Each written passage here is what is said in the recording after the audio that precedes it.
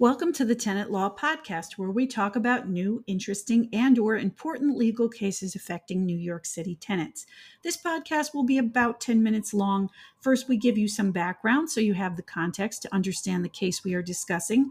Then we talk about the case itself, and finally, we explain why the case is important and give you our tenant takeaway. I am Michelle Itkowitz, and today's case is Espinoza versus Key, a fairly recent New York City Civil Court Queens County case. First, let's set the stage with some context. A lease is the contract between the landlord and the tenant. Most leases contain standard language saying that the lease can only be changed by a writing signed by both parties. This is called a merger clause because everything the landlord and tenant agreed on in the deal is deemed merged into the contract. This also is sometimes called a no oral modification clause. Now, these clauses are very important and they're usually enforced strictly by the courts because think of the mayhem there would be if such clauses were not typically enforced. Every time someone did not want to be held to a contract, they would just claim that the other side orally agreed to something else, and then contracts everywhere would be kind of meaningless. Also, most leases have another clause that says something like this: no act done by landlord or its agents shall be deemed an acceptance of surrender of the apartment, and no agreement to accept such surrender shall be valid unless in writing signed by the landlord. What does that mean? All of this together means that you cannot just leave the apartment in the middle of your lease and hand the key to the super on the way out, and then you do not owe anything else under the lease. That's not how it works. Again, these clauses are typically upheld by the court.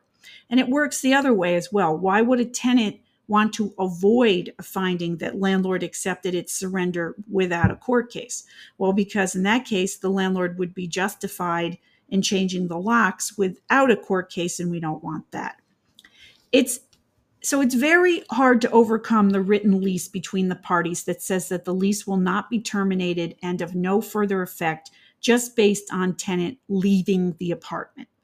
But there's an exception to this general rule called surrender by operation of law. Surrender by operation of law.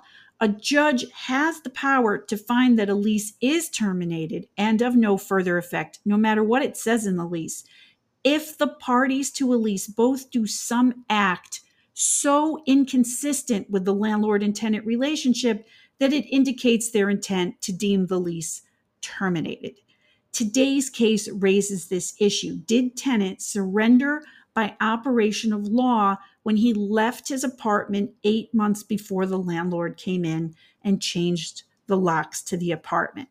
Now let's get into today's case.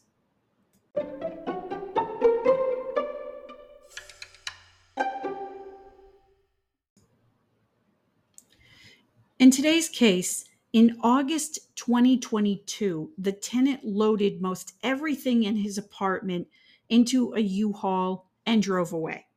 I'm going to assume he also didn't pay the rent because there's mention in the case of an eviction case going on at the same time. Landlord thought tenant was gone because she saw the U-Haul truck and she saw that the windows to the apartment were left open for a long time, even when it was raining. So at some point she went in and she saw the apartment was empty, except for a computer, which she stored in case the tenant came back for it. It seems like she began an eviction case because there's mention of it in this case, but before the eviction case concluded, she changed the locks to the apartment in April 2023. That's 8 months after the U-Haul truck. Right after that, tenant came back in April 2023, and the tenant claimed that he left valuable property in the apartment. And when the tenant could not get into the apartment, he asked the landlord for access to get his things. Apparently, the landlord said no because the tenant brought this illegal lockout proceeding against the landlord in Queens Civil Court, and that is today's case. Now, remember the standard for surrender by operation of law. It's that when the parties to a lease do some act so inconsistent with the landlord-tenant relationship that it indicates their intent to deem the lease terminated, no matter what the lease has to say about it. So the court held here that the tenant did do something so inconsistent with the landlord and tenant relationship that he was indicating that the landlord and tenant relationship was over, that he surrendered by operation of law, and thus the landlord did not illegally lock the tenant out.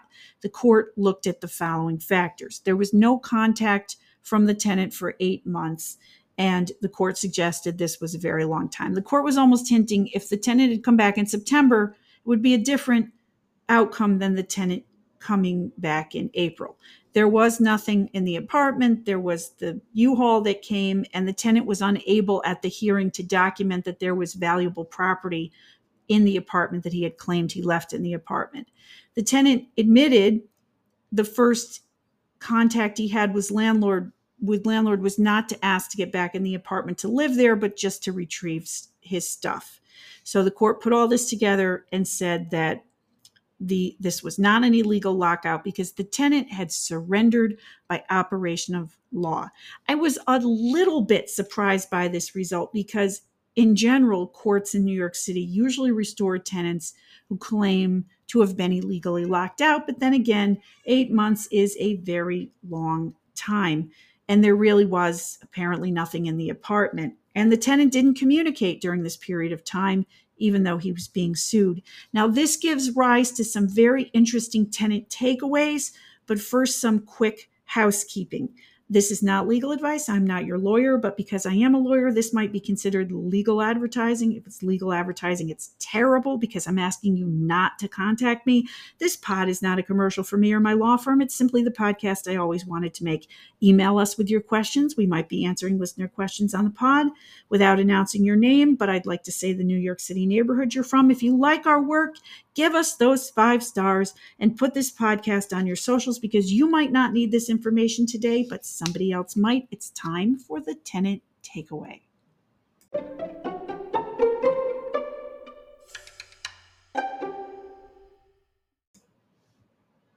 Tenant takeaway time. If you're going on a long trip and no one is going to be home in your apartment, you should do the following things. Well, of course, you should pay your rent. If the landlord communicates with you, you should answer that communication.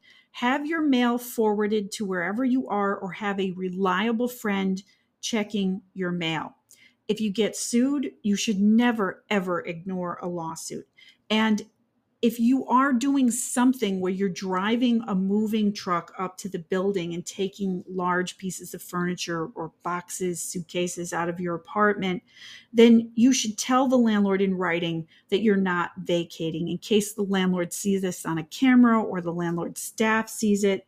You don't have to give the landlord a bunch of information about your business and tell them where you're going and why, but it can't hurt to establish that the U-Haul truck is not a move out, even if it looks like a move out, especially if you're going to be absent from the apartment and nobody's going to be in there for an extended period of time. And there you have it. Remember, New York City, the law belongs to you, but your ownership of the law is only as great as your understanding of the law. So let's learn to live better. I am Michelle Itkowitz, and this is the Tenant Law Podcast.